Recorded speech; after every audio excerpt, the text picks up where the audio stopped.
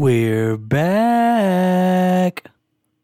Finally, it's here. Season 2 of The Digest Show, brought to you by Black Rectangle Collective. Josh and I are so happy to be back with you, and we have got a new modern classic to start the season. We got Fincher, we got Sorkin, we got Trent Reznor and Atticus Ross, we got Jesse Eisenberg, we got frickin' Justin Timberlake, and for our first foray into celebrity controversy, we have Flesh Eating Army Hammer on today's program. So, without further ado, I give you Season 2 premiere of The Digest Show. Hit it! Joshua, welcome to Season 2! Yeah, baby! How pumped are you? Oh, I'm fucking here for it, son! Let's do this! And I feel like the film we chose to kick off Season 2 of The Digest Show kind of fell into our laps, and it's a perfect conversation piece. Before we get started, sorry, this is kind of personal, but I just want to make sure about some stuff. Did you get my Farmville request the other day? I didn't, because I don't use Facebook. Oh, so you didn't get my Candy Crush new high score? No, I didn't. Didn't happen to catch my passive aggressive, hyper dramatic political post geared towards my extended family? I didn't see that. But did you see the status I changed? It started with an ellipsis, insert Taking Back Sunday lyric, and with an ellipsis. Status change. I didn't see that either. All of these are vignettes from my past. I am no longer a Facebook user either. But on the season premiere of The Digest Show, Season 2, we are diving in to quite possibly the most important film of the 2010s, The Social Network, directed by David Fincher, written by Aaron Sorkin, scored by fucking Nine Inch Nails of Atticus Ross. Boom. Boom. Boom. We got a great cast we're going to get into. We have historical relevancy. This is a wide swatch. This is a breath. We're going for it. Yeah, we took a big bite. And I think we're going to chew it down. Let's digest it. Oh. So, per tradition, let's start Season 2 off and our first film off with a back of the box. But on this one, it's a little augmented because I joined Josh on the special features train. Ooh. And I couldn't help myself but purchase the special edition Blu-ray edition of The Social Network, released in 2010. And a little surprise for the back of the box segment, it's the front of the box, y'all. And it is to the point. It is simple. A lot of the times we do back of the box, we like it because it's austere. It's a video store reference. It reminds us of standing there in the video store and getting a synopsis of a film. This one is the front of the box, and it's about 12 words. Don't mind if I do? Take it away. You don't get to 500 million friends without making a few enemies. Bam! This movie is about Facebook, folks. This movie is a story about ambition, about rise and fall, about historical context. It's about friendship. It's about the technology. It's about how we communicate as people. It's about ego. It's a commentary on modern times. Yes. What do you remember the first time you heard about this movie, saw the trailer? What's your take me there, please? Yeah, I had one of those late night revelations, like no shit, this came to me like as I was trying to go to sleep last night, and I remembered where I first saw this movie. And it's so cool. It's like so perfect for this film. And I realized also that this film is one of the films that really started like opening me up to like politics and all kinds of things, because I went to college right out of high school after I graduated in 2008, and then I went to a university starting in January of 2011. And the first week that I went to that campus, there was this crazy fucking snowstorm, and the whole campus was practically like closed. I was there. The student union was playing the last movie they had from the previous year, and they were playing it for free to anybody who was stuck on campus. And it was the Social Network. It was the fucking Social Network. Oh, that's cool. And me and my roommate went to go see it. I remember that week. Yeah, right? I know you would. I went to go see Harry Potter. Hey, it's worth it. It's worth That's it. cool though. That's a cool memory. It is. It is. Yeah.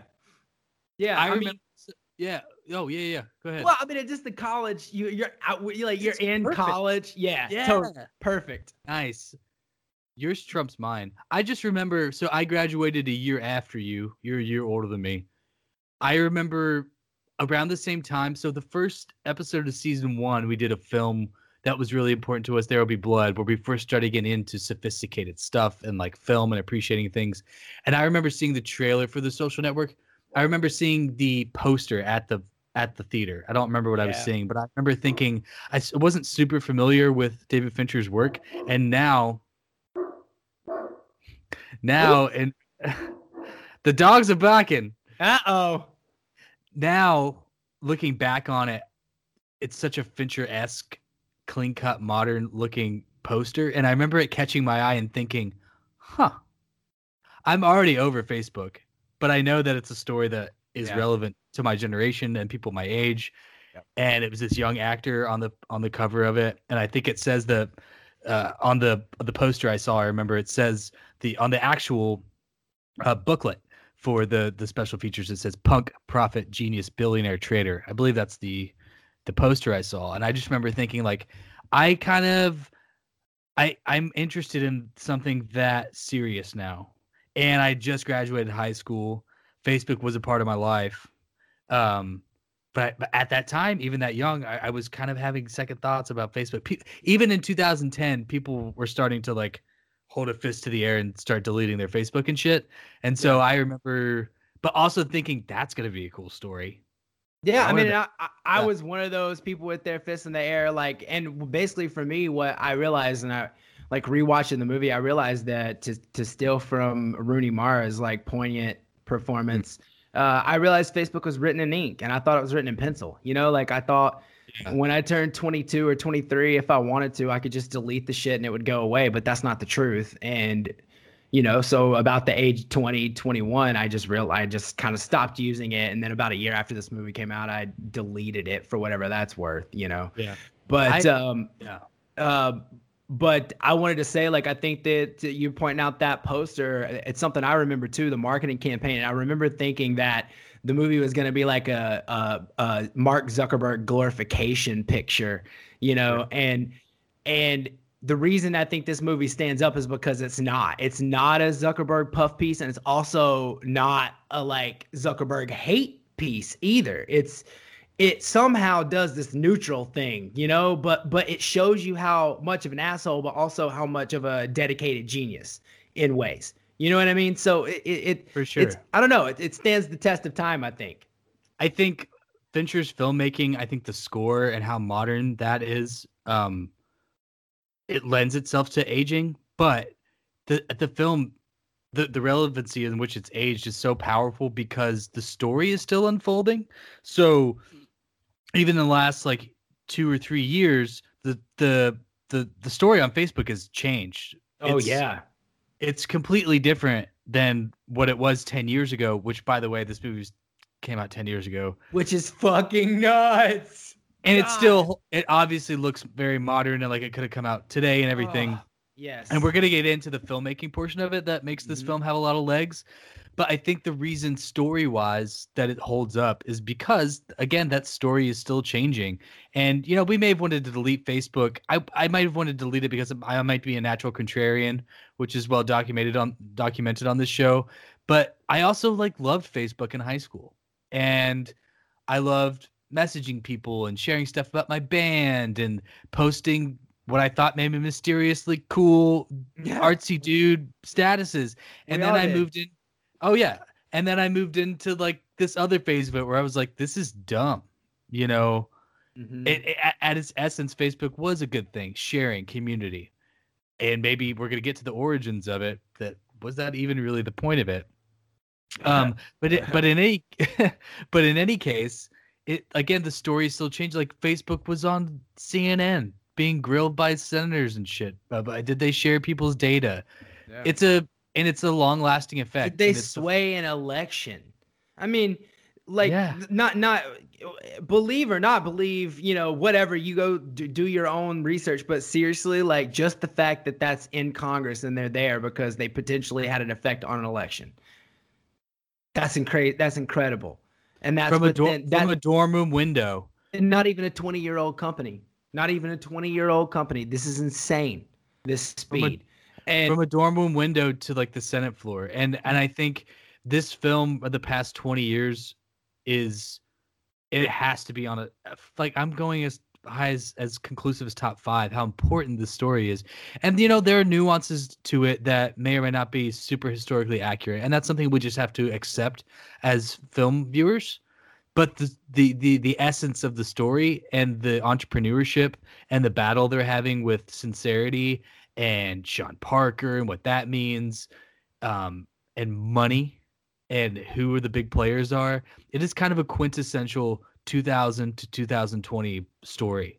And I think it will be a film that we show people to let them understand the kind of questions as a generation and before and after, give or take a few years, that we will tell people what we've been asking ourselves during that period. It kind of sums it up in a beautiful way.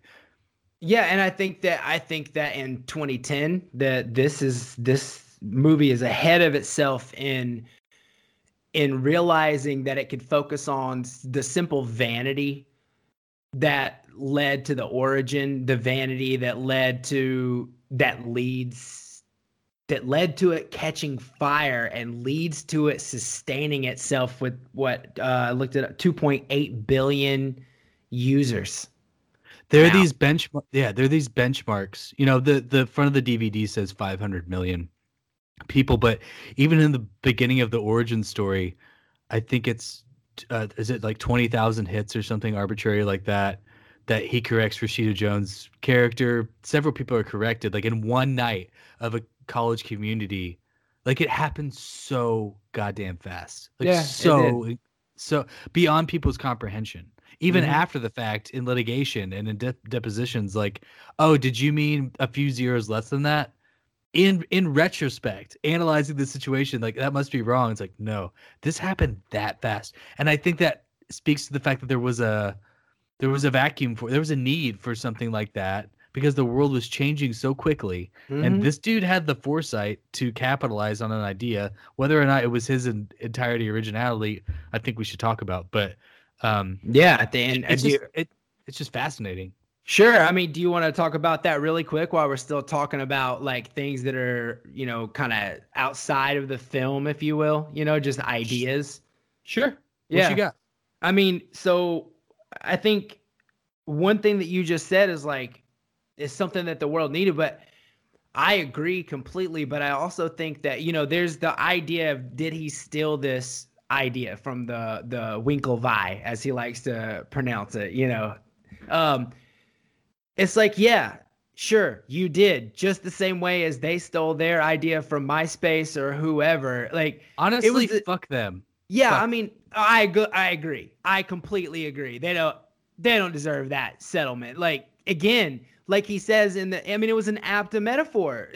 Everybody who makes a chair doesn't owe everybody who ever made a fucking chair like royalties after that. Like, but also, oh, sorry. Well, I was just going to say, but like, it's funny nowadays how Facebook wants to not be that. They want to be like a publisher so that they can say what they can and can't do. Because if they became like an idea, like a utility, like electricity, like, it would be tough for them. But yeah, I mean, I think that the one thing that I wanted to get to is, for me, is I went back and forth on this, but the thing that really gets me is where I really do think that he actually did kind of rip them off, is he mocked them for wanting to do a dating site, right?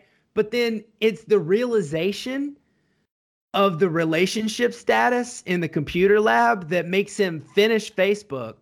And when he's explaining it after all the cake and watermelon, he knows that everybody is going to flock to Facebook because they're fucking lonely. And they're looking to get with someone else or find out if they can know more and chase that intimacy, that curiosity of people. And he knows that. And he like capitalized on it. And I think So that was the thing that kind of brought me over to the side where I think he did rip them off. Did they deserve to win money from him? No, fucking no. But my thought on it is like first of all, can I do a little personal segue? Yeah. So as film lovers and best friends, Josh and I, our colloquial back and forth, our vernacular, like our inside jokes are pretty much like 50% music related and 50% film related. And they're all great. But one of my favorites, whenever someone has to take a piss, Josh says, "Got to go visit the Tinklevoss twins." And it's from this movie. And I love it. I think right? It's true. I think there's a great quote when I think you get frustrated with the Winklevoss twins, or however the fuck you pronounce their name. But Zuckerberg has that quote. He says, "This is the first time in their entire lives that it hasn't gone exactly how they wanted." And if you take a step back and look at it, like they see themselves as businessmen and like an inherently expert businessmen, and they just got they're playing the intellectual property card. Yeah. It's like, really? Yeah. Like you had an informal meeting with someone over like a sandwich in the foyer of a secret club, and like they got played. And the fact that, yeah. No, continue. No, I'm just saying, like, the fact that I think that there was a settlement outside of court. It probably was like a fingernail's worth of money to Mark Zuckerberg. I think it was like 65 million is what the movie quotes. Like, take it. Cool. Yeah. Like, fuck them. Oh, that literally is that's nothing. That's a tip if Mark Zuckerberg wanted it to be. But about it. I just think that yeah, you're trying to pull this intellectual property thing. It's like, again, all you did was fucking remember MySpace. All they did was take MySpace and make it where you have to have a harvard.edu email address to basically to do this, and we're going to clean it up a little bit and make it like a little bit more friendly, right? That's all they fucking did. They took somebody else's shit and moved off of that, and he took their shit and said, "You guys are being stupid. I'm going to do it this way." And fuck you. You did. I mean, I don't know. Yeah, I think to kind of wrap this train of thought up, it's like they were thinking small potatoes in Harvard, and Mark Zuckerberg was immediately thinking worldwide enterprise. He at least saw the it didn't have to just be Harvard. No, I agree with that. 100%. 100% agree with that. Yeah. Yeah. So I'm glad we did a little kind of background cultural, relevance to like what this film really means to social media and like what kind of the goals were here. Should we move on to this week's director? Ooh. Dude.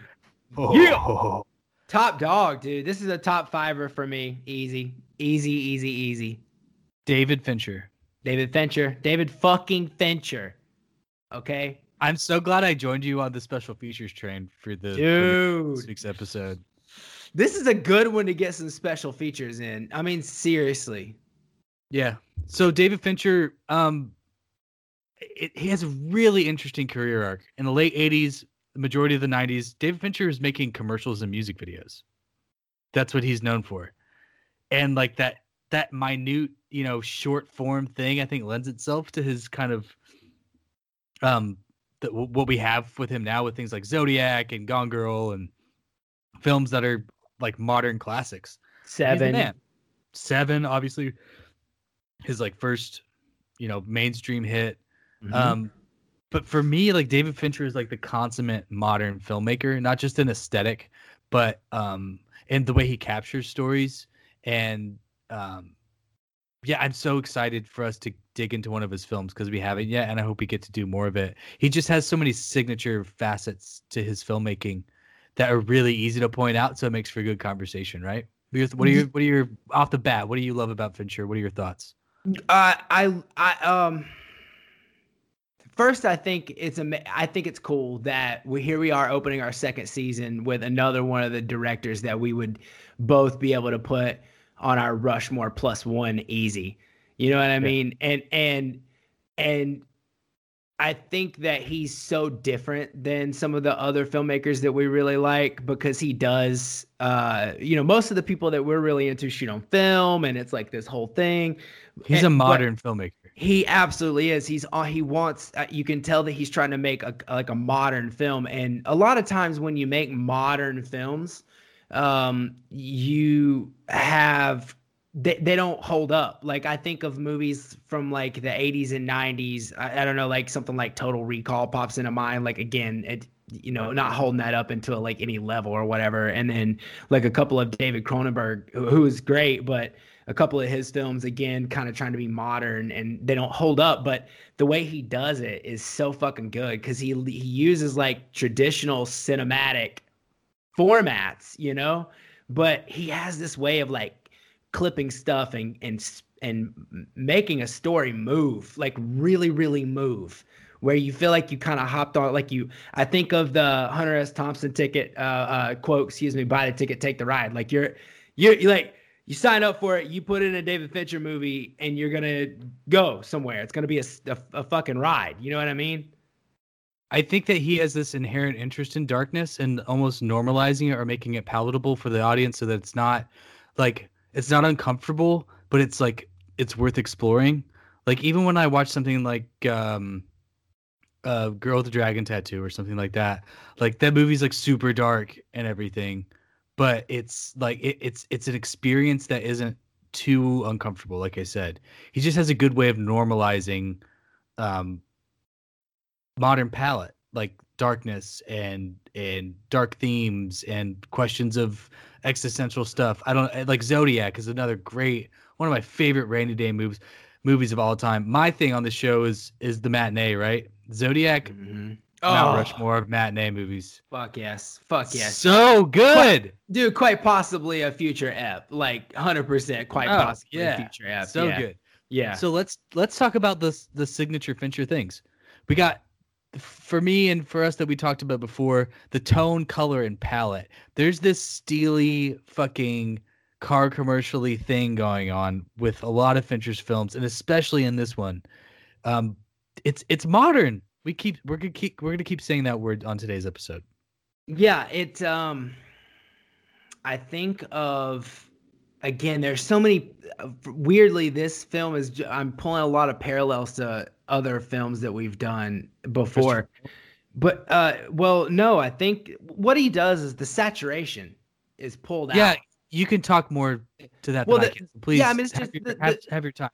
I mean, no, the color is it's simple. The color saturation is just pulled out just like a little bit. Like you still get plenty of warmth, you still get plenty of color, but it's just the saturation's pulled back a little bit, and it makes everything feel like a little unsettling, but not in a bad way, almost like in an exciting way, like a new car kind of a vibe. And I think I harken back to when we did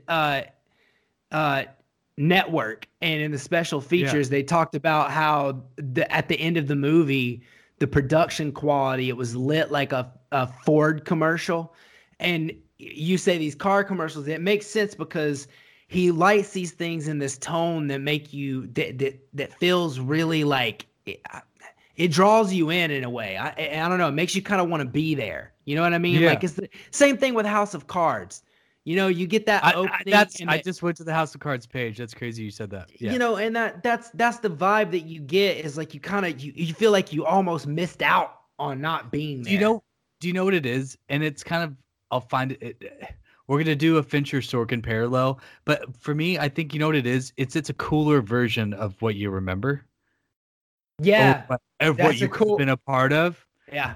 And so it's like, fuck, if I could have been there at Harvard at the beginning of Facebook, I would have talked that fast and that cool. And like, I would have looked that dope in a Gap sweatshirt, and I wouldn't have, like, when I fucked up with that girl, it would have been so graceful. It makes memories much sexier than they actually are. I fucking love the way you put that. Yep. I'm into it. It's like a sexy dream of the past. And it is kind of dreamlike. Yeah, it is kind of dreamlike too. Yes, absolutely. You touched on the pacing too. Again, it just has his films just have a motor, and you're just kind of like latched on to the side and you're immersed in this, as we've established now, which I really love and excited about. It's a sexy kind of dream world of what you would have experienced in the scenario that the film is in. And the pacing is I wouldn't like characterize it as like exceptionally fast or anything, but it's deliberate and it's true to the story. It's very, he just has a signature pace. It's just, you're along for the ride, like you said. Yeah, and he a good example of this, the whole thing is the opening sequence after like after he's talking with Rooney Mara's character. Okay, so then he's in his dorm room, starting when he opens the beer and you get the first timestamp, right? That face smash sequence, if you will, is what I'll call it, is a perfect example of what I mean when I say the pacing at a Fincher film. He can make you feel like you're in that like all coffee, like getting shit done, shit's fucking moving, and it's going. He'll elapse through eventually, what is it? Almost 6, 8, 9 hours in that one montage.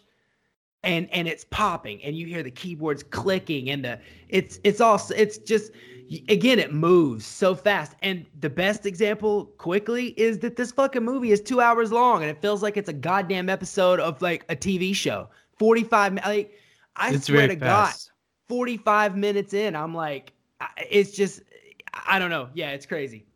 There's another big reason for that, which we'll get to next. Ooh. But I want you wanted to touch on kind of the edge of technology part of David Fincher as a filmmaker, that he's always kind of reaching towards that modern stuff. He shoots in digital. You kind of referenced the fact that a lot of filmmakers that we love, 21st century filmmakers that we love, they're about the preserving the past and classic stuff. Fucking Cool and like, Kids Committee. Yeah. We fucking like it. David Fincher's like, fuck you. I want this to look cool and good. And like it was made in 2009. So maybe you can touch a little bit on that. Well, I mean, it was really, first off, just to say, any of you like film buffs, which if you're listening to this, clearly you are, if you like this movie, fucking buy this particular edition and get in on these special features, because these things are awesome. And it was just really cool to learn that, because we were talking about how Fincher feels so modern, right? But like, not only does his film come off that way, but the means he uses to capture his movies are also, he's always trying to like have the best, newest thing that works. And like, example, the camera that they used for this, like the processor was like brand new. It just came off the line, and they had to do all these color tests and all these different tests with the cameras before they could even shoot the film. And but the thing is, shooting digital, that you get, unlike shooting film, when you shoot film, you have a limited amount of film. You can't just say, I've got a 10-minute sequence and I'm gonna fucking film this 500 times if I fucking need to. Yeah, if you want to go bankrupt and go over budget. But if you're running on a digital camera, that shit just saves as a file to a hard drive. And you can go through as much and as many, and you can stop it, and you can go, and you can do whatever the fuck you want. And you can yell out to your fucking assistant director, flag that one, that was a good one. And it's just marked in a hard drive somewhere. And it makes it like, the actors in the special feature said that and made it feel like a stage play atmosphere, because they didn't feel like they were, hey, what if I fuck up the first take? Like, I'm getting 30. I'm getting 30 takes of this. Well, let's touch on the fact that in the special features in the opening scene, they literally do 99 takes. 99 takes. 99. And there's just a joke that they didn't do 100. Also, the assistant director is very visible and active on the special features. That dude's working his ass off. Yeah, totally. Yeah, I mean, it's cool, and I think it's something you don't think about, because it's really easy to kind of like fall in love with a certain kind of filmmaker and be like, oh yeah, I want to be a film snob, but at the same time, like, there are perks to doing it this way, and you could make a case that you should just rehearse. But as a filmmaker, because these guys, like, when you say technicality, like, these guys were getting down to where on an audio track, they are taking a syllable of a word and splicing it in to an audio track to get the right emphasis. And they are taking a split screen of a fucking take to get one actor performing at their best and the other actor performing at their best. It's the number of layers and edits and what they're doing. It's insane to me. And you can tell there's a reason this movie is so fucking flawless. Like, there's a reason. It might be perfect. It could fucking be perfect. Like, it really could. I think this is a perfect segue into this week's screenwriter. Your boy Chase is a mega You don't have to study. You don't have to study. Let's just talk. Aaron Sorkin. Why? Because it is exhausting. Dating you is like dating a stairmaster. All I meant is that you're not likely to. Currently. I wasn't making a comment on your parents. I was just saying that you go to BU. I was stating a fact. That's all. And if it seemed rude, then of course I apologize. I have to go study. You don't have to study. Why do you keep saying I don't have to When study? was go to the BU. vote that made you president of the Aaron Sorkin fan club? What year was that? 2005, West Wing. When you discovered West Wing? Yes, I mean, Yeah. Maybe discovered's a weird word to use there. I think that it's really important. I'm glad that we brought up when we talked about Fincher's filmmaking that it's a sexy dream. And the reason that I love Aaron Sorkin's work, A Few Good Men isn't my favorite film of all time. Moneyball might be one of my favorite films of all time. The West Wing is unequivocally my favorite television program of all time. Shit, okay. But his voice, it's how I wish I'd spoke. Like, super hyper intelligent, articulate, also sexy, cool. Latent really with historical references. That you know me best. And like some musical references too. Like some old Hollywood references. Yeah. Just like latent with references. Really fast, never missing a beat. He writes the way I wish I spoke in my wildest dreams. Sure. And that's why I am a big Sorkin fan. I also very much understand the problems with Sorkin and enjoy talking about them as a fan. But as we just kind of highlighted some of his biggest highlights of his career, the thing that makes him his calling card, his signature is the pace. It's so fucking fast. This wasn't in the special features that I got to, but over the years being a fan of this film, I've read that, Rooney Mara and Jesse Eisenberg read the screenplay in a certain amount of time. I think it was like 26 pages or something arbitrary like that. And Aaron Sorkin was just like, cool, great job. You have to do that in literally half the time that you just did it. Yeah. And the reason it's so popular and the reason it's cool is because everyone wishes they were that fucking smart and that their synapses were firing that fast.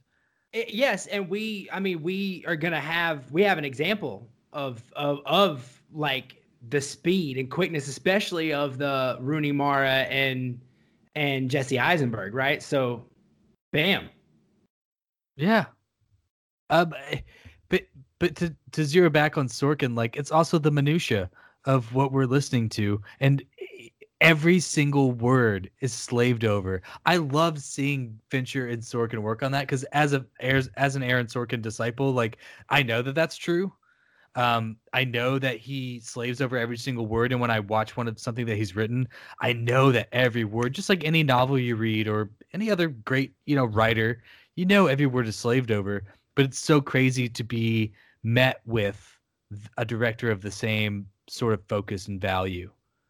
It's pretty astonishing. I think a big part of Sorkin's influence on this film is political. Let's get real. He's like a left-wing darling, mouthpiece, if you will. And this movie is wrought with irony in retrospect. Because the left-wing faction of America hates this fucking movie if they understand what they're trying to say. But Aaron Sorkin is really capitalizing, excuse my language, on the freedom of thought, on the freedom of one man's ambition. And it's interesting how, like I said, Aaron Sorkin, like, let's get real, he's NBC's poster boy, he's a left-wing mouthpiece. I think it ages so interestingly, not bad or poorly, but just so interestingly. It's such a good conversation to have. Yeah, I mean, Did I go on too long? I'm sorry. No, you didn't. I mean, compared to an Aaron Sorkin conversation, that was pretty quick. Oh. No, listen. I'll get it out. I do love Aaron Sorkin. I do enjoy the vast majority of his work. It's just that sometimes it's like I've never done Speed, but sometimes I feel like I might need to in order to be able to like fucking keep up. Like it is moving fast, and I'm a Southern boy. I talk slow, so sometimes like I have trouble keeping up. But I think this movie, the pace of it is fast, but it's like a good game. Like the back and forth between characters. There's a lot, and you get breaks. Like you get like reprieve. Now it's wall to wall dialogue or score through the whole fucking picture. But no, I think you got a lot of points, and I think he finds himself. I think politics is a good way to write about things that are emotional and to also try to like, I don't know, do something that you think might make a difference, if you will, right? Like it's something that gives merit, and he finds himself in these situations, like, like this film framing this story through depositions, right? And having like cut through the depositions to flashbacks and then back to depositions, and then having the audio of the depositions like narrate like chunks of the memories that we're watching. Like he puts himself in situations to give his characters the most, right? I think that's I like what that. I'm getting at. Yeah. Again, we kind of touched on how it's a fucking amazing marriage, this director and this writer. It's really a match made in heaven. Yeah. Also, the cast contributes to the fact that this is kind of a cosmic moment in 21st century Hollywood. It's a cosmic picture. Yeah, dude, it's the right time, right cast, right subject matter. Like 100%. Like Facebook was becoming such a thing, such a like a global thing, and it was so many people loved it. So many people were using it. Then so many people were also at this time realizing that people were getting addicted to it and that there were downsides to it. So you were pulling interest from so many different people, right? And like I said, it's not that puff piece or that hate piece.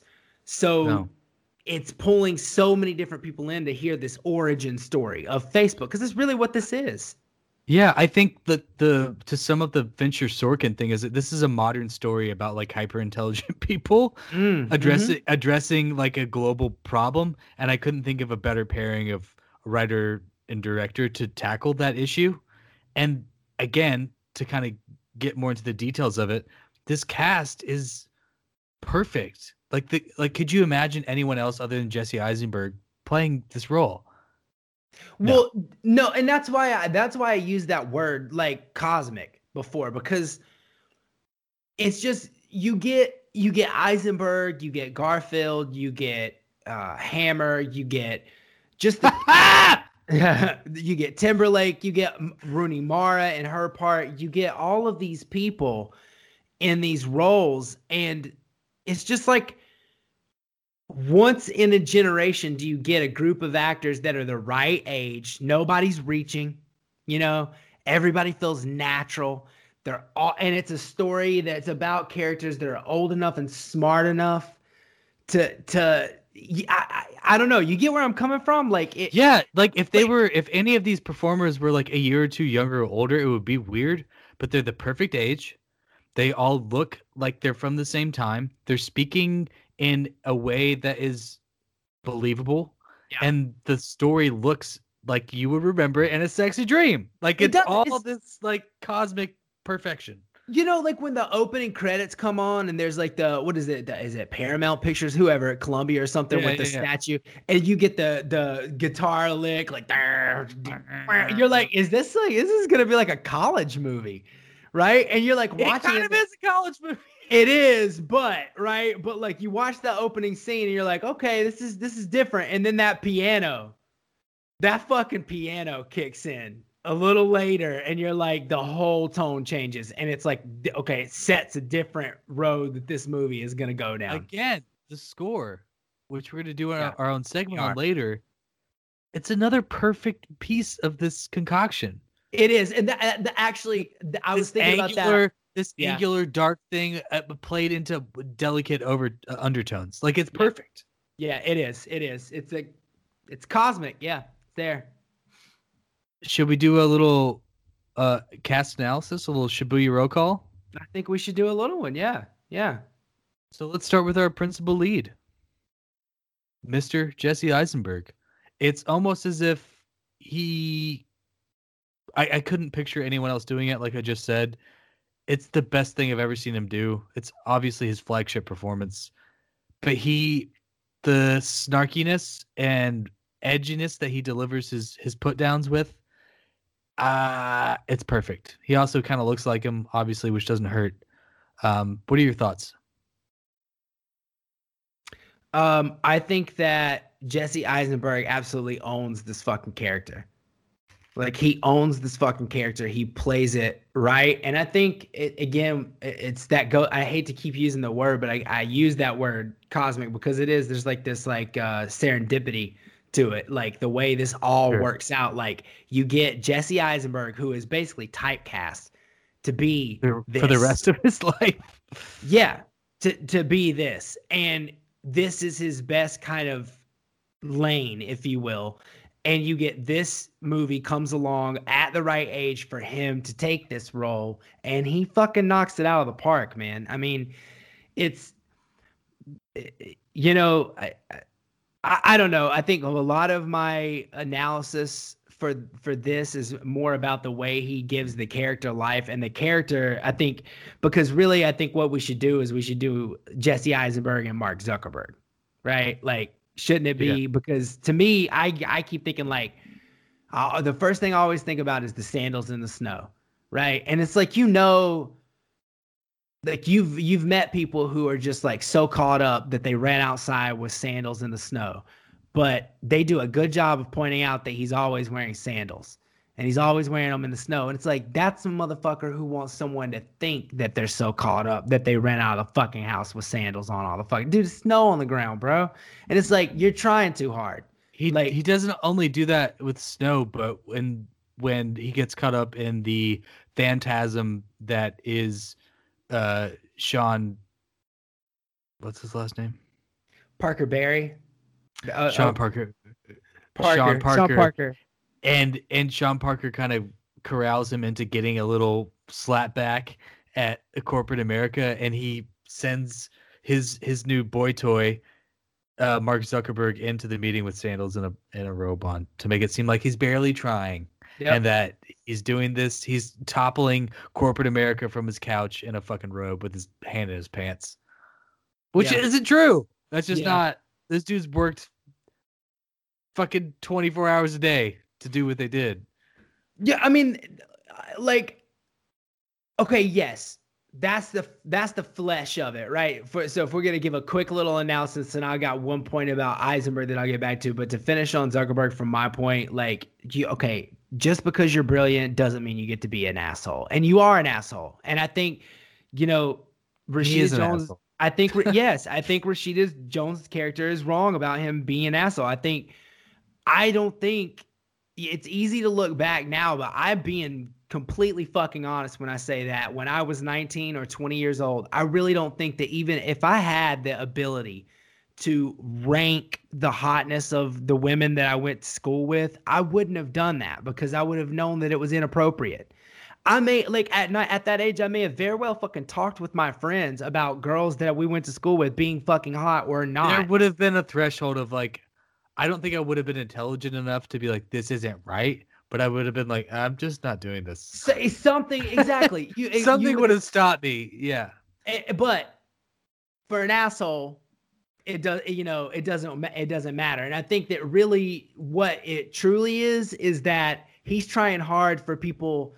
He's trying hard to make people think that he doesn't care, that he knows that they think he's an asshole. That's what he wants. He wants them to think he doesn't care that he's an asshole, but he does. That's what he's trying to do. I think that Eisenberg's performance personifies that paradox. And It I think does. it's so special. I can't believe he wasn't. Was he nominated? I think he did get a nom, but maybe not. Maybe not. He should have been. Let me look it up on the IMDb. Yeah, Give I mean, but Give me some more spin before we move on to our next. I'll give you person. some fucking spit. What I'm gonna say is, I said that Eisenberg owns this character, and all that said about how I really don't like Mark Zuckerberg, and parts of me just like detest everything about this whole thing. This fucking guy knows how to own somebody in this fucking movie, right? And we're gonna get to that a little later, but like, you just got. I mean, he knows how to do it. He knows how to Especially put through the mouthpiece of Aaron Sorkin. It's a great fucking watch. I know. That's another good like cosmic pairing. Sorkin and fucking Eisenberg. Like just And Sorkin, Eisenberg, but also the sexy memory of Zuckerberg depositions. yeah, through Like, Zuckerberg. Yeah, absolutely. it's This is perfect. Dude, we are creating a fucking Frankenstein of awesome. He was nominated for an Academy Award for the role, as he should have been. It was Who beat him? Who beat him that year? Come on. If you just look it up, it's right on the tips of your finger. Who beat him? it would be Academy Award. Anyway, those damn sandals in the snow. I can't get over that, man. That's fucking. I mean, I do like the choice of sandals, but I just don't like. I can't do it. I just looked it up and it said Clark Gable. Clark Gable won. All right, that was a deserving. Okay, let's move along. Woo! Okay, cool. Calling it quits. Garfield loves lasagna. Dude, okay. I just like Andrew Garfield. Me too. Cool fact. I'm kind of an ignorant person sometimes, and I had no clue that he was British until I watched some special features. No clue. He's British, but I'm pretty sure he was like raised in LA. Well, he's got a thick one, boy. I'll tell you that. His character, Andrew Garfield's character in this film is probably the most dynamic. This dude goes through some shit. Yeah, I mean, okay. Saying it right now, I'm bringing it back. Andrew Garfield, Face Acting Award of this bring it on. episode. Yes, Okay. he gets the Face Acting Award. There are some notables, though. Okay. My favorite notable is whoever the chick is who's playing Shannon, who comes to the door with Sean Parker. And he's like, "This is my Shannon." And the eye roll she gives him, I'm like, "Go get him, girl." Just so we could like move on with our lives and you're not too pissed off. Colin Firth beat out Jesse Eisenberg. The fucking King Speech. Okay, that was What a is it? pretty fucking epic performance. Just saying. Not a big fan. We'll get to that in another episode. Jeffrey Rush was better than him in that movie, though. I think that Eduardo Saverin's character. So we kind of see the Tinklevoss twins as adversaries and just like annoyances, like gnats in this story. Like, get the fuck out of here! Like, you guys don't deserve a seat at the table. But Eduardo is a little naive. He gets what he gets because he deserves it. He's the business manager and he makes a business mistake. Like, he kind of fucks up, but his best friend also definitely takes advantage of him. And I think Andrew Garfield's portrayal of that betrayal is it's great. I really like him. Yeah, I agree. I mean, that's why I give the Face Acting Award, because he really like shit his face and throughout the film, really he carries the emotion in this movie. I mean, because you don't get much off of Zuckerberg. You don't get much. All you get off of, the only kind of emotion you get off Parker is like the emotion of a con man, or toward the end of the film when he's like coked the fuck out. You know, Eduardo really is the person who's carrying the emotion in this film. He's the good friend. He's the, Mark doesn't tell him about the cease and desist order. And he sits down and he tells him, like, listen, like, you can come to me, like, we're in this together. I'm here to help you. And it like Garfield does such a good job of making that sound like sincere and like tender. Like he's being legitimate. Like we're friends. We're on the cusp of this really potentially big idea that we're starting to understand how big it is. And you can come to me. We can make this work no matter what, you know? And I think I guess you really come away looking at Eduardo as the principled, character, I guess. The one that I think his arc is the one that you identify with the most. Yeah, for sure. Yeah. But he still gets paid. He's also, I would say, arguably the most handsome upgrade from Hollywood's version.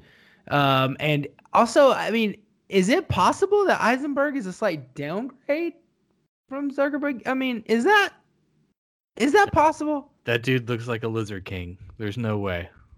I guess you're right. What's in the special features? That's what Sorkin says. He says, "Man, this is a handsome cast." I know, right? It is. It's a very, to steal a line from you, it's a Hollywood picture. It's a Hollywood motion picture. There we go. Sometimes when you make a Hollywood motion picture, you need a Hollywood music star to make the show pop. And for this program, we got JT. Oh, dude, okay. Oh, can I start? Yes, you can start. I love Justin Timberlake just as much as the next Red Bullet American. Have you seen Just in Time? Have you seen Friends with Benefits? He's fine. Unfortunately, I feel like Justin Timberlake's performance in this film is like the black spot, if there was one. I think it's bad. I disagree. I was actually going to say that I thought it was genius to cast him to play this guy. Let's talk about how it was. Yeah. Because at the time that Sean Barry, I know you keep doing that? Dude, hey, listen, Sean Barry, for whatever reason, if you're out there, I don't even know if we ever really fucking met, but I heard your name through the grapevine. I'm sure you're a nice guy, but I don't know why you're not in this movie. But anyway, Sean Parker. Okay. At that time, to some like computer coding kids that would have been in high school in like 1999, he would have been like the shit, and he would have had all the sway. He was rich. Everybody fucking knew him. He was like a little, tech celebrity. You know what I mean? And I think it was genius to cast Justin Timberlake in this role, because who better than an ex-pop star that like girls swoon over, and like it's so believable to have him come in 20 minutes late to a meeting and know the waitress's name. You know what I mean? Like he's that guy. He feels like that fucking guy. And the irony of the fact that the guy portraying the guy that had the huge influence on the music industry did, like, for the love of God, can we just set this straight? He didn't take down the music industry. Thank you. He changed it, but being portrayed by like top 3 biggest pop stars on the planet at the time, who was in a boy band in the late 90s, who was directly influenced by the actions of the person he's portraying, is fucking smart. It has to be deliberate, right? It had to have been their first choice, right? Like, yeah, at least say that, Justin right? Fucking Timberlake. Yeah, fucking Justin. He'd already done that one movie. What is it? Shit. Just in Time. No. Friends with Benefits? No, the series. Oh, Alpha Dog, right? Didn't he do that? Oh, that was before that, right? Gang, white trash movie. I don't even think I watched it. Listen, we already fumbled through the 2011 Oscars. Let's not fumble through Alpha Dog. Yeah, but moving on. Sorry, we have to go there. I know it's a little bit topical, but Armie Hammer in the special features destroys a double rare cheeseburger. Very rare cheeseburger. Maybe we just noticed in light of recent events. Dude, I was dying. A new meaning to I like 'em bloody. He just kept saying, he was like, it was so juicy. So juicy. Armie Hammer is annoying as fuck and a rich prick in the movie, and I'm pretty sure he's that in real life. So that's kind of where on Army Hammer. I mean, the only thing I'll say about again, it's just good casting. I mean, they're it is. as like affluent Harvard guys. I'm 6'5" and 220, and there's two of me. I know, but because we're gentlemen of Harvard, like, get out of here. Both of those quotes are very believable. Yeah, absolutely. Oh, shout out to Josh Pence, right? The guy who literally that like those dudes had to act everything that everybody else did twice, and they had to explain that for the listeners. Yes, take it away, bro. So casting wasn't sure if they wanted to have fraternal twins or identical twins, so they casted two guys for screen testing, and they were both beautiful, 6'5", over 200-pound specimens, Adonises, and they decided it would be more effective to have identical twins. But they needed a stand-in to do this futuristic new age face mapping throughout the film. They chose Armie Hammer. Unfortunately, the other actor, what's his name? Josh Pence. Josh Pence filmed every scene that there are two Tinklevoss twins in so that they could perform the face mapping on the character. He does get a cameo after Eduardo and Mark get their little play in the bathroom at the club. He steps in, tries to go to the bathroom, and like there are some girls getting ready in there, and he's like, sweet.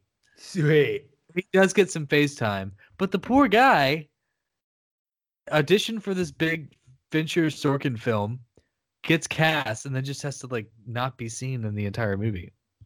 Yeah, it does suck, and you could I mean, let's get real. It was pretty fucking clear in the special features. He was a little bitter about it. It was pretty fucking clear. It's kind of awkward, yeah. Also, I will say my one dark spot, as you would say, with Timberlake's performance is I wish they would have just not made them identical twins. I really do.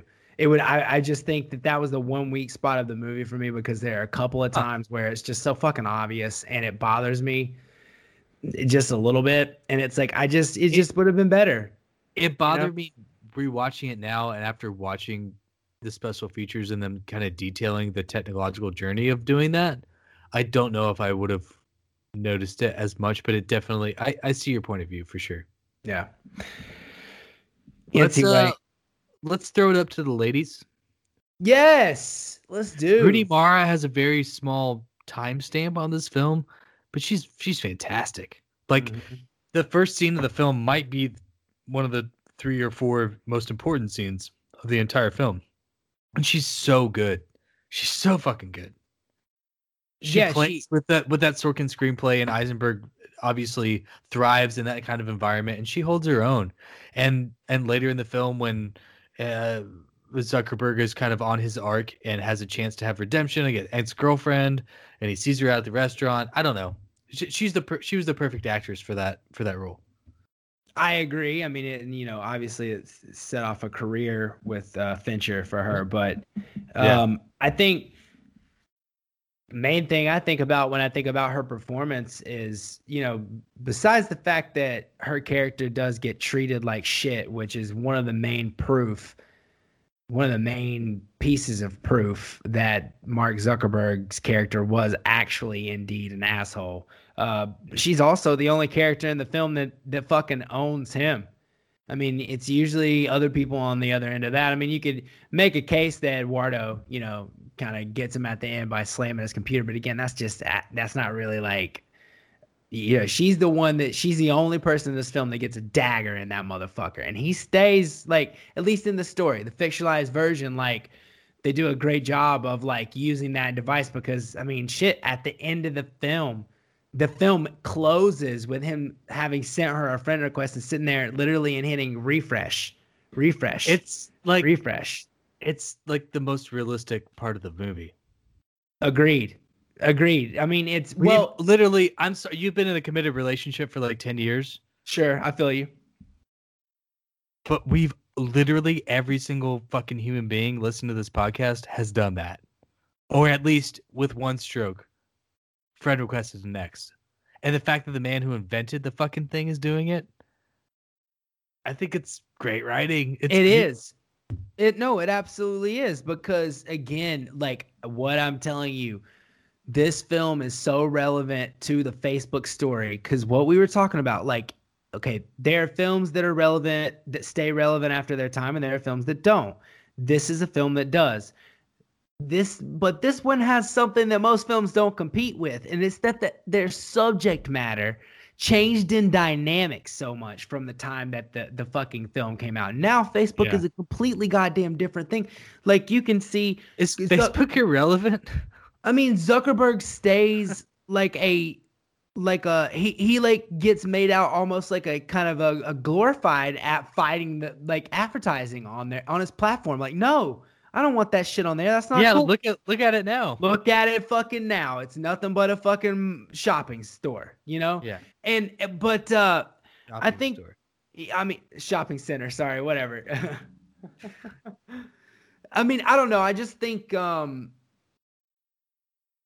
I don't know. I think the vanity, that's why it stays relevant, is because it centers on the vanity and the loneliness. That's what Facebook is. Facebook is he created it to prey on your psyche, and social media that's what it all is. It preys on your psyche. It's, you hit that refresh, you get the little notification, and you get the endorphins in your brain, and you feel this a little bit better, but you don't really feel a little bit better. But you do. That's social media. And he's susceptible too. And I do think that that's beautiful fucking writing. Like, absolutely. It's a lonely tool forged from the brain of a lonely man. Yeah, for sure. The other example of kind of the creators of this thing who are of the time of their device being affected by those things is when Eduardo's girlfriend comes in and is grilling him on his relationship status. It's like, dude, you invented the website, and like, we've all been there. Like, that conversation is real. Yes, it is real. It is absolutely real, and I am absolutely that guy right there. Like, I don't know how to change it. I literally don't know how to change it. Your name's on the masthead. I don't know how to change it. Yeah. Oh God, that's funny. So funny.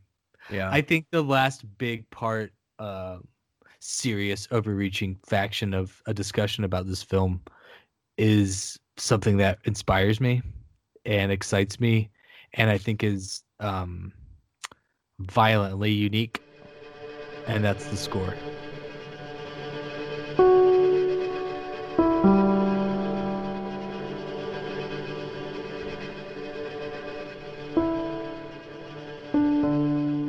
Yeah, I mean, I'm gonna give my little bit, and I'll let you go on, because I do think I mean, basically, I just think it's amazing when it as a person who loves film and movies of just all kind, it's so goddamn amazing when an original score comes up with such a good film and they pair together and you get that piece, because it makes all the difference in the world. And again, I already mentioned it.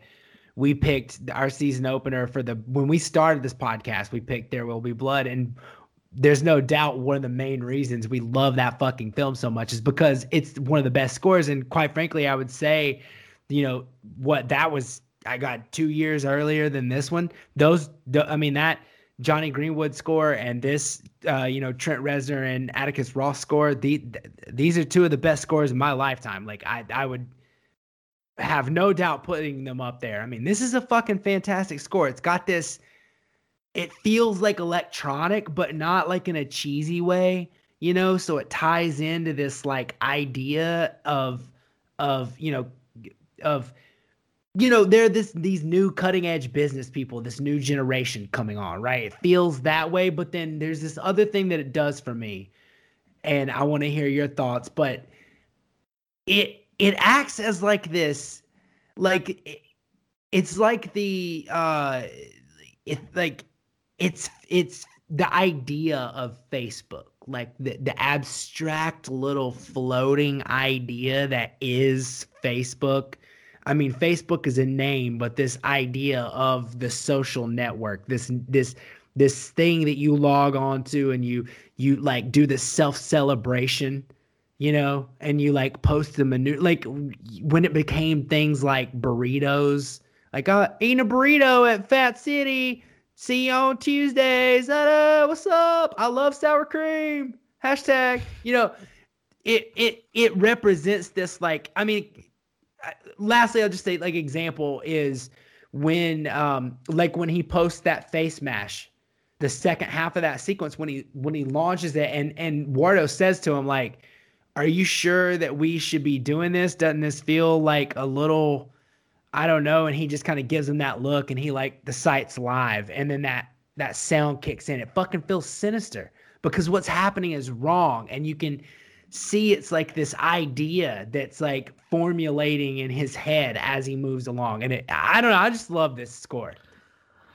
I think you brought up some great points. I think what the score does for me is it's kind of this, I feel like it's a picture of not necessarily Zuckerberg's brain, but it's kind of the soundtrack to the process of understanding the breadth of what social media is. And I think I'm just going to kind of echo what you say, but maybe say it in a different way, is there's this like delusion of innocence and this perversion of innocence, this it's being taken advantage of, and it's represented in these delicacies and these piano parts and these softness and these kind of turns of melody in the score.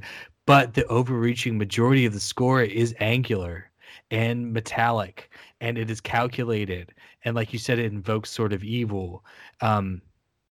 And I think it's serendipity that this score like this is paired with writing like this and direction like this and performing like this. I think we talked about how this film is a special moment, and you can't overstate the impact of the score. This film is, I'm sure if you calculated the seconds in this film where there weren't words being spoken, it would be less than a couple minutes. It's quite possibly. Seriously, quite possibly. It might be less than 2 minutes. But that being said, the score never ceases to be present either. And the fact that I think the score represents an evolution of an idea, and I think the score represents that this is a fucking hyper intelligent environment. Not only Zuckerberg being a hyper intelligent person, but the kind of players that are involved. And I think the score represents this never ending thought, this never ending ambition. And like we've both referenced in our analysis of it, that never ending ambition is both angular and a toe dipped in the darkness and manipulation and ambition and success. But it's also, what are you manipulating and what are you looking to capitalize on? You're looking to manipulate and capitalize innocence and innate human desire. And I think this score makes me feel, it inspires me, because I think it achieves those things, and it's I think it's astonishing. And the little special features, the mini doc on it, is one of my favorite things I've watched in the past 6 months. And yeah, I sound really serious and sincere in that, and it's because I am. That shit moved me. Yeah, it is fucking dope. I mean, and a couple little things. Two things I love about the score, aside from what we just were talking about, is like that primal feeling it has. Like it does. It feels like it's almost like some of the sounds you hear in this film like sound like what you would want it to sound like when your soul leaves your body. You know, like when you die. Like you just finished the last episode of Dharma and Greg, and the chips are gone.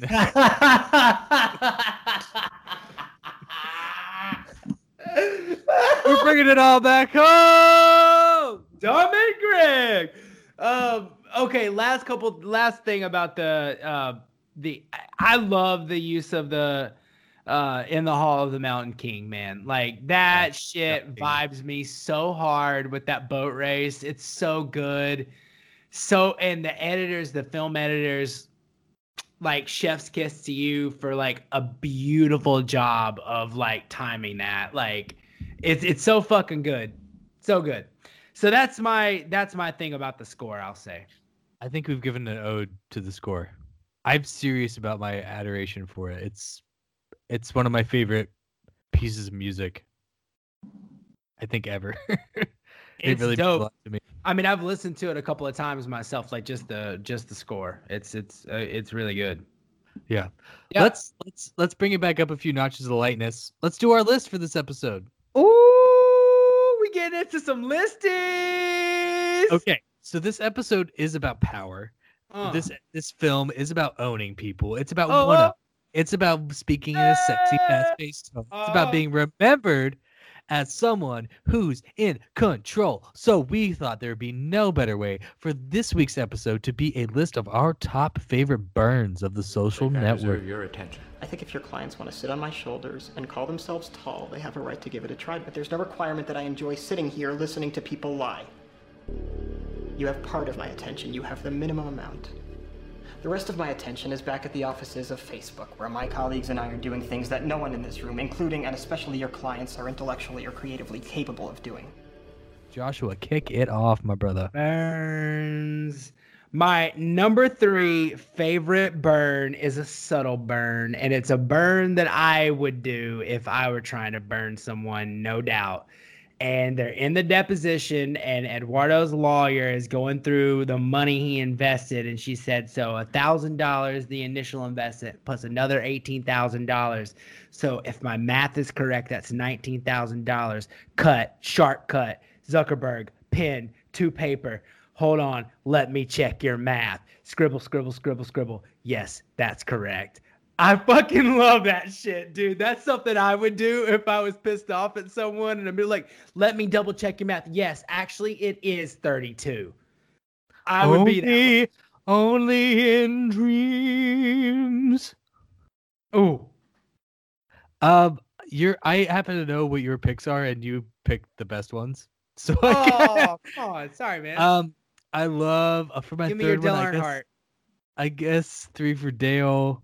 Give me your Dale Earnhardt.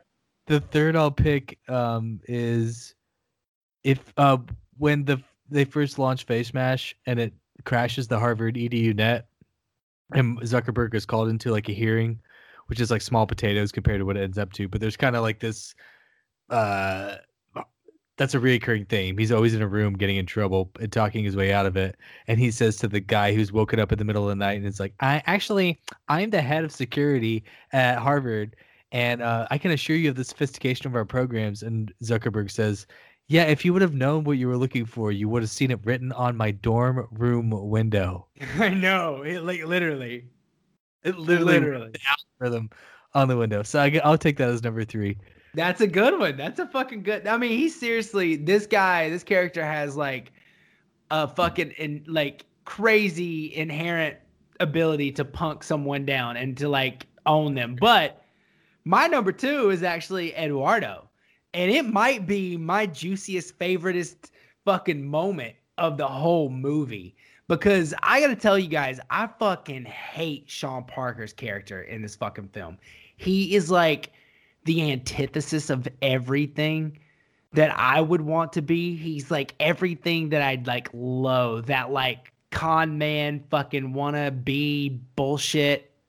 I can't stand it. Anyway, the end of the movie, Eduardo and Mark have just had their big fucking dramatic moment, and fucking Parker's there, and he's trying to be all like Mr. Cool and like own the situation and act like he orchestrated everything. Him so much. And as Eduardo's walking away, finally, he's like, oh, wait, 1 second. And here's the part that kills me. He's like looking back at Mark, like, pay attention to this. Watch what happens, right?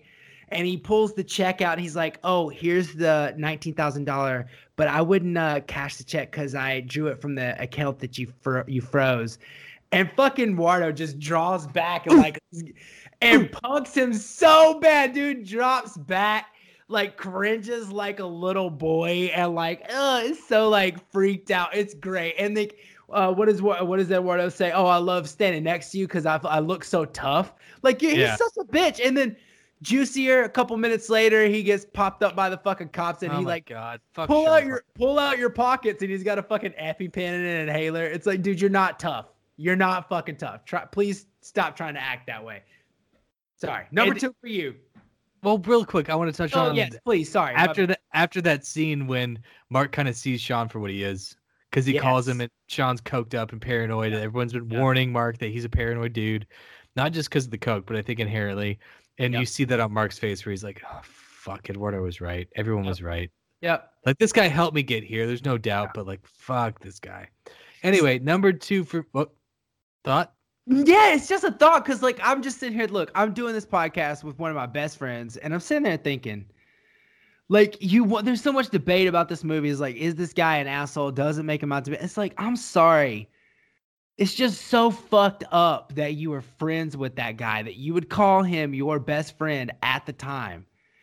And you're going to fuck him over the way he fucked him over with those contracts and the way he stole his shares. That is so, like, I understand that Eduardo shouldn't have signed the contracts, but I'm sorry, I just couldn't hold it in anymore. I'm like looking at you and I'm like, there's no way I could do that to a friend of mine. Like, there's no fucking way.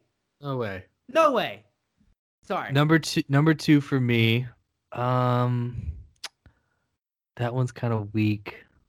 Okay, I'll do so the Tinkelvoss twins are kind of hanging over their privilege in the deposition, and Mark has this great zing back, and he says, what he essentially says is, I don't give a fuck about your privilege in the Phoenix Club. And the quote is, right now, I could buy the Phoenix Club right now and turn it into my own personal ping pong room. I don't give a fuck about your claim on intellectual property. Like, I know I'm writing you a check, a lawsuit out of court. Like, I know that's happening. I don't give a fuck about you, man. Yeah. Like, I'm a billionaire. I could turn your small little club that makes you feel privileged and like you're great in the world. I could buy it and turn it into my own personal ping pong room. Fuck off. And that's number 2 for me. Yeah, it's a great one, and it's a good. I mean, really, because it really. And again, this goes back to that Aaron Sorkin writing, because. Well, and the consultation with Fincher and all the actors that they did, because it packs so much into every little thing, because he says that, and it's like, you start thinking about that and you're like, oh shit. Like, cause to me, kids that are in one of those final clubs at Harvard, like, that's like those are like the upper class, like people I would never in a million years want to be like or dream to be like, right? And this dude is worth so much money that he could buy their clubhouse that all of their collective members contribute to. And he could do it. And he waited. He's not paying attention at all. No. He doesn't give a fuck. Well, you could say that that's a good segue into my number 1. And it is. When he is asked by the Winklevi lawyer if he has Mr. Zuckerberg's attention, and he tells him no, and he tells him, no, you don't. My attention's back at Facebook, and where we're doing things that you can't do. And it's fucking. No, you don't have my attention. Fuck you. My attention is back at the offices of Facebook, where we're changing the fucking world. Yes. My number 1's kind of a piggyback on the moment. I think we just hate the Tinkelvoss twins and we're just ganging up on them, because my number 1 is, quote, if you could have invented Facebook, you would have invented Facebook. And that's an attack on their claim of, again, intellectual property and their smarmy fucking shithead third-party dude who's in their thing. Like, you guys are pissed you didn't get your way. In reality, you failed as businessmen. You fucked up. You were had by some dude sitting in your lobby. If you could have invented Facebook, you would have. And you didn't. Mm-hmm. Guess what? Mm-hmm. I did. Here's like a pension. Fuck off. Yep. That's it. I mean, it really is. That's when you're like, that basically culminates everything. Like, the one from me, my number 1 is like a little, it's also a little condescending of him, you know? Your number 1 is really like summarizes that whole thing with the Winklevi. Like, seriously, if you could have, you would have. Like, we wouldn't be sitting here. Yeah. It really is that simple. And what did they get? They got money. They got money, and that's all they ever care about. Yeah, they got a lot of it. It's like, more than I could ever dream of. Yeah, which I don't know. That's one of the things about this movie. I was like thinking about it, like, this is like the phrase "lifestyles" and of the rich and the shameless kept popping into my head. Like, these people, lifestyles of the rich and the famous. Yeah, dude. Like, it's Charlotte. On. It's so. it just kills me. It's like these guys. Champagne wishes and caviar dreams. Oh Lord. I don't know. If Harvard is in the Ivy League, wait, hold on. If this is Harvard and Harvard is in the Ivy League and the Ivy League is where the people who do most of the shit in our government come from, I don't fucking like them. I think they're douchebags. Like most of them. I don't disagree. I think that's a nice segue, and I think we're gonna let the dog off the leash here. It's barking.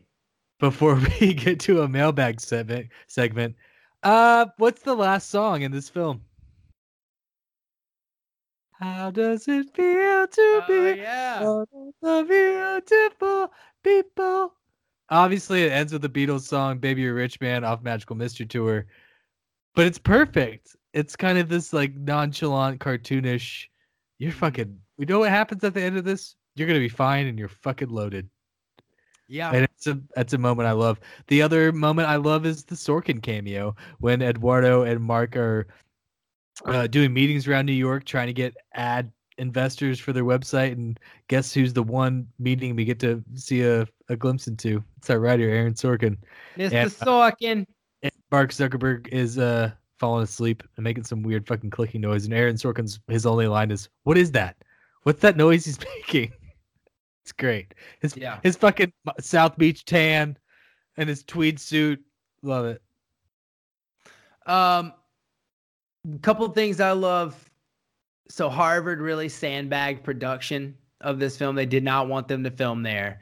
And one of the main clips they got from Harvard is the opening shot where he's like going past these arches, and in order to get the lighting on the arches, they snuck a mime in there with like a battery operated light rig, and like Fincher hired him to like go in there, and they were talking about how it was fun that they were working on this big ass production, but they were still like doing shit that they would have done in film school.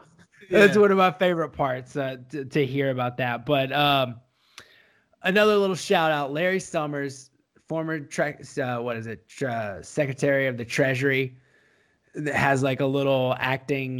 He's not in it, but his character, right? Yeah. And is he the punch dean me in the face? Yes, dude, I had that written down. It was one of my favorite quotes. It's a good one. So good. I guess I wanted to also touch on what I have written down is fake cold breath, fake face mapping, fake snow, Henley on the Thames scene. Like the technology stuff, like watching it now in my home, in my living room, it's like there's some like digital altering going on here that when I was 18, 19 years old, when I watched it, I just took it at face value and it was this sexy David Fincher dream movie. And when they relocate out of Boston back to California, and you watch the special features and you understand that the snow's fake, and you see that like the breath is artificial. I don't know. I just wanted to touch on it, and I think I don't know. That's all. Yeah, it's one of the risks you run when you make films with cutting edge technology. You don't know how that technology will age. It's just one of the risks that you run. I mean, that's why. Okay, look at Star Wars. Does that look like modern? Do we love watching it? No. Yes. Like it's okay. Yeah, I mean, and you could even make an arguable case. I mean, a case for Star Wars. I mean, pre-computer generated. It really is what I mean. I mean, I would like look at 2001.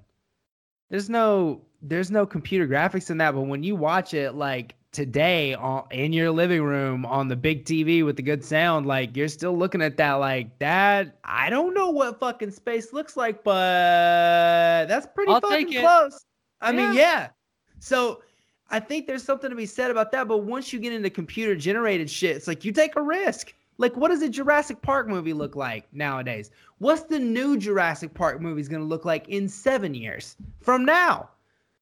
So you always running that risk. I haven't seen the new ones. Not going to see the new ones. Sure. I don't care.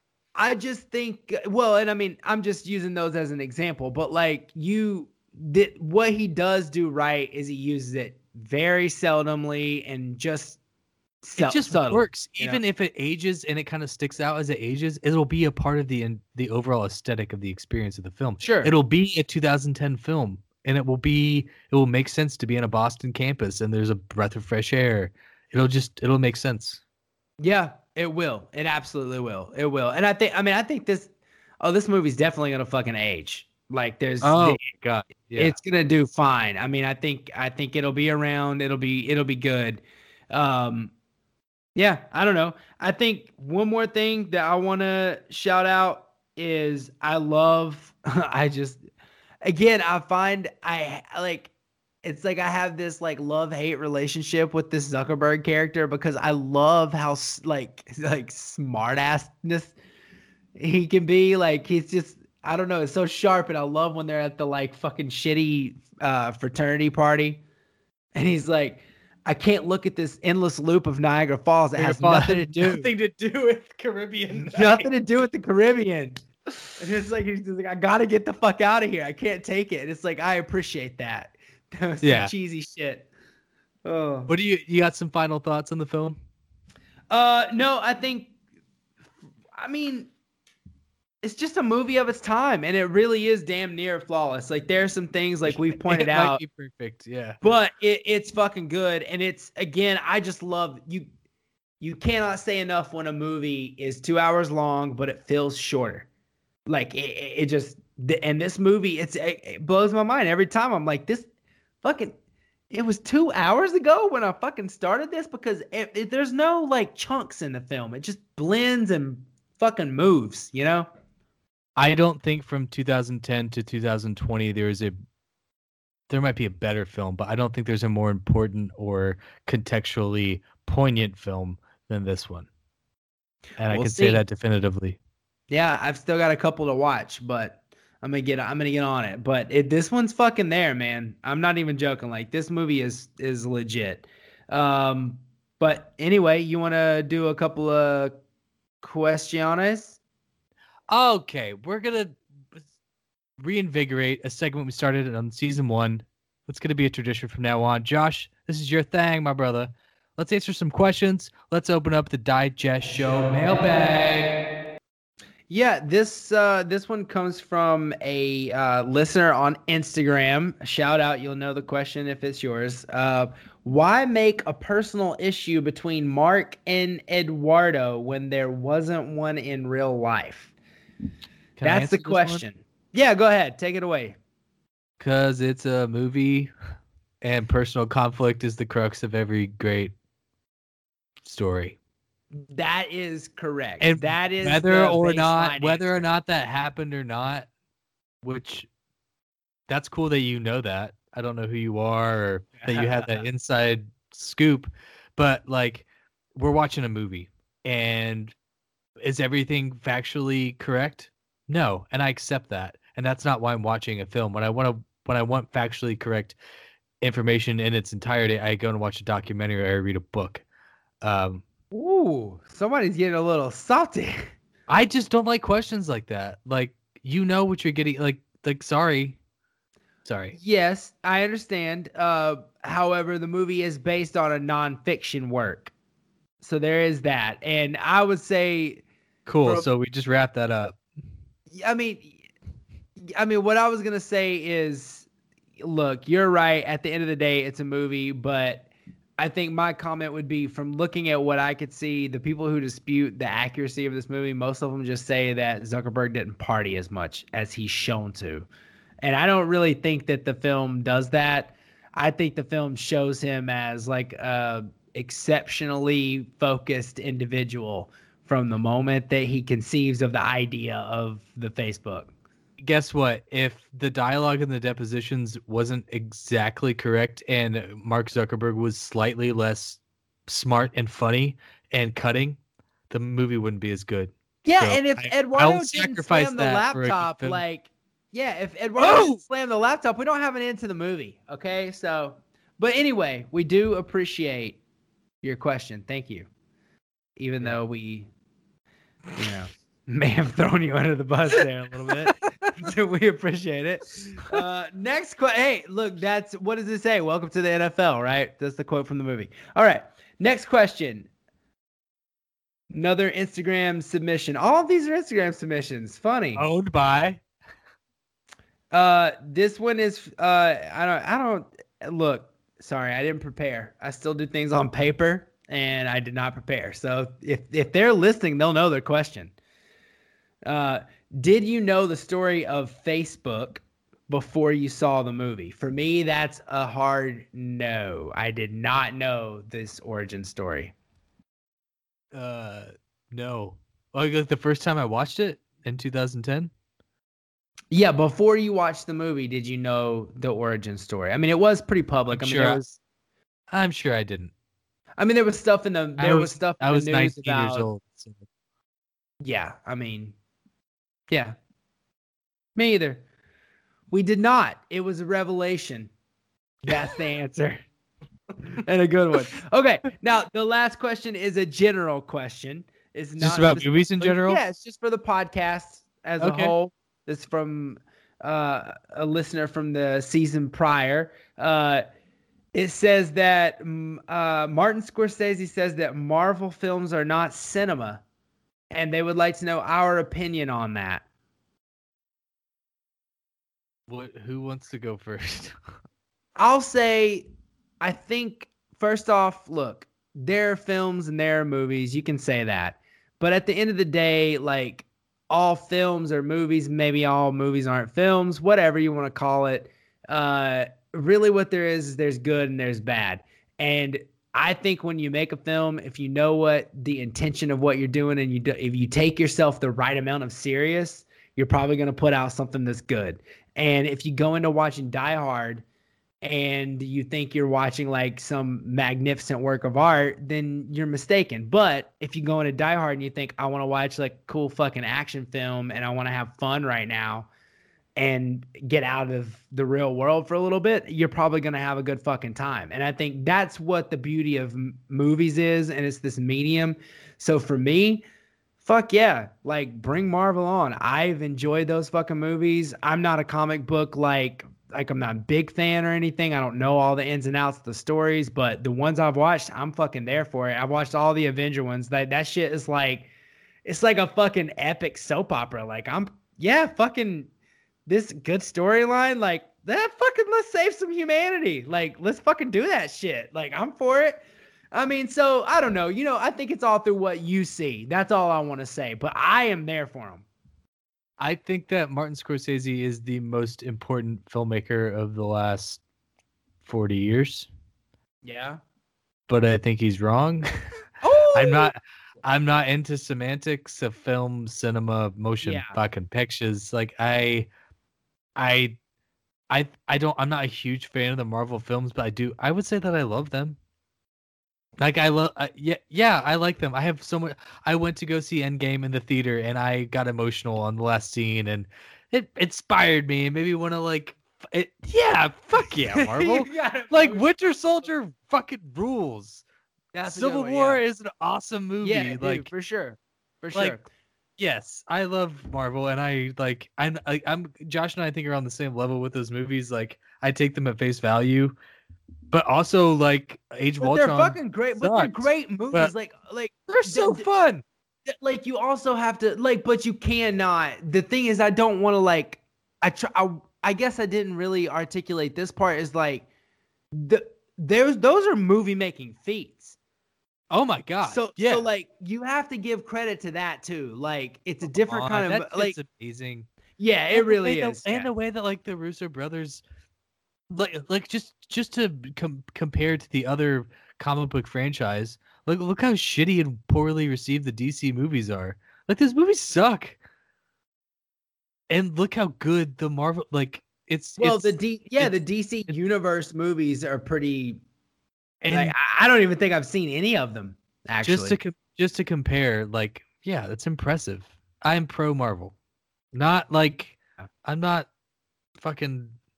I'm going to say that on the gesture I was making on recorded microphone, but I'm not like a fanboy, but fuck yeah. Have a great time. Yeah, I'm there. dude, season 2, episode 1. Yeah, I think we just took on a film. I think a big one, like a film. like you said. Wait, that might be bleeding into what we got coming next for you. Sorry. Anyway, I think this is a season opener for sure. We both love this movie. It's easy for us to like really get into it. We love David Fincher. It's got some great performances, great writing, great score, just lush. And it's been a pleasure to be doing this with you again, dude. I'm excited to get into this shit. We got a good season coming up. Yeah, I'm excited for further conversations. I'm excited about our mailbag. I hope you all enjoyed that.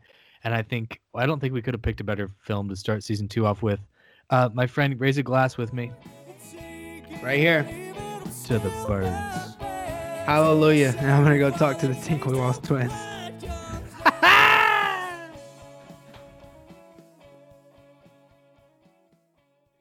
Students are required to respect public and private ownership, and instances of theft, misappropriation, And, yes, sir. Punch me in the face. Go ahead.